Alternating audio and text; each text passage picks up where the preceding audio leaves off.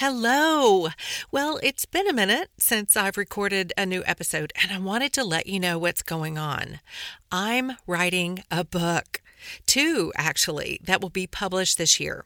I've heard from some of you that you're furiously taking notes as you listen to the podcast episodes. Some of you have even printed off the transcripts and are highlighting them and putting them in a binder. I love this so much, and it has inspired me for book number 2. So what you've been asking for, it's coming.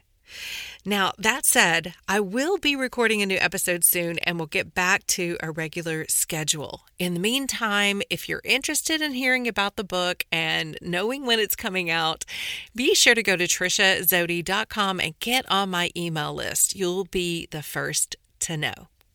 Now, here's the episode you came for. Hi, friends. It's Trisha Zodi. Welcome to my podcast. Another Beautiful Life, restoration of mind, body, and spirit after brokenness. I am so excited that you're joining me here today as we walk this journey together. I believe that God is extending out His hand, offering each one of us the opportunity to be guided into restoration. I also believe that with restoration comes freedom, adventure, and great hope. These are the things He's calling us to.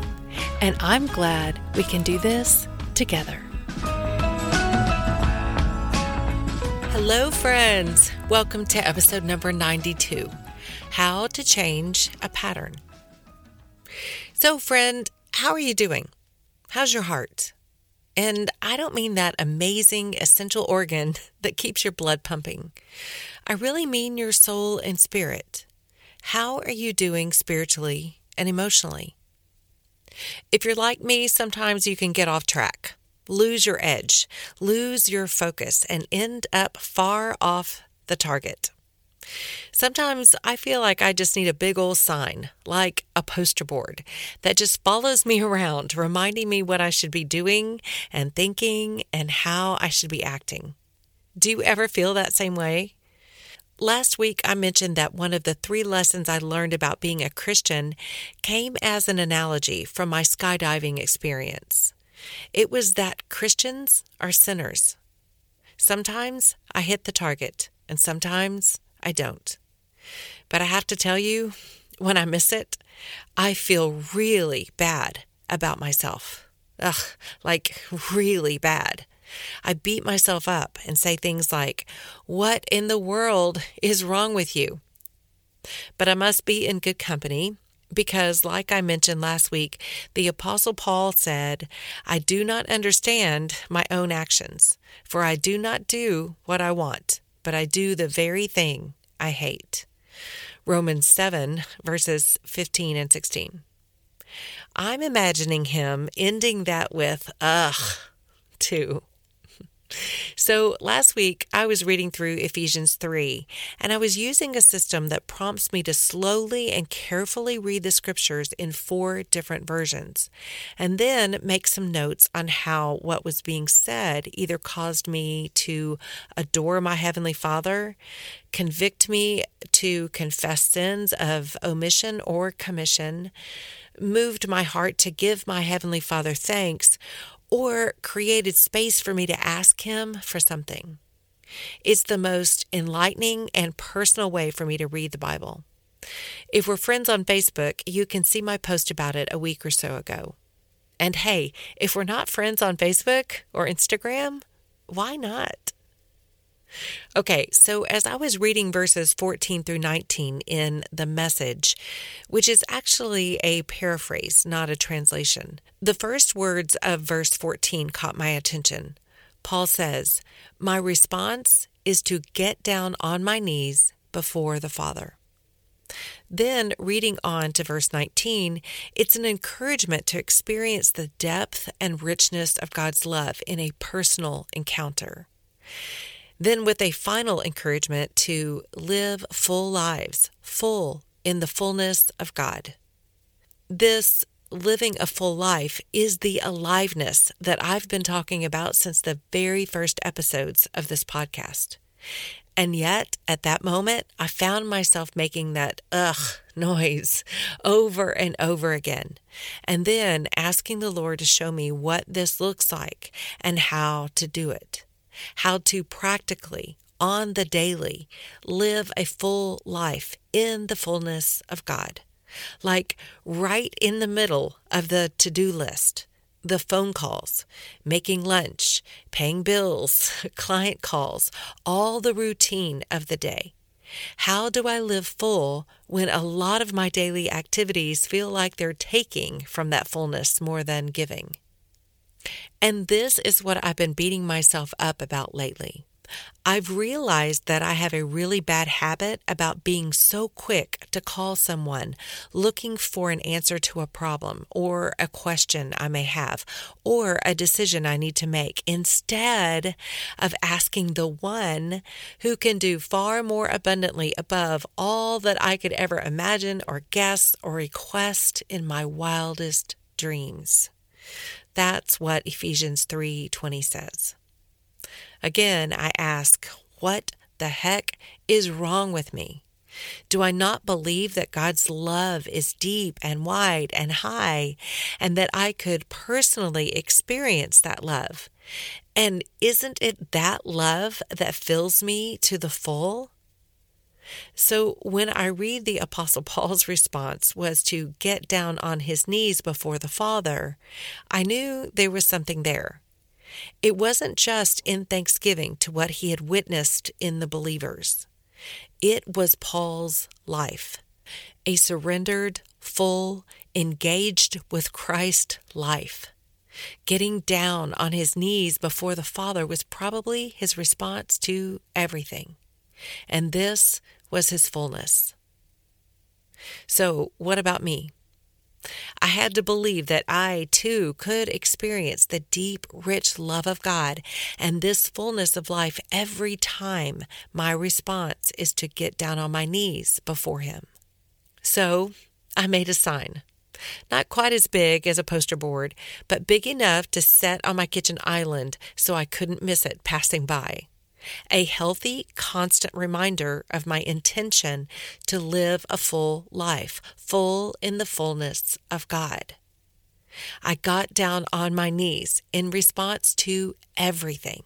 The call with my business coach, the client call, the phone call with my financial broker, the text, the coaching with my life coach, the AC repair guy, lunch, an idea, a break, another 2 clients, everything.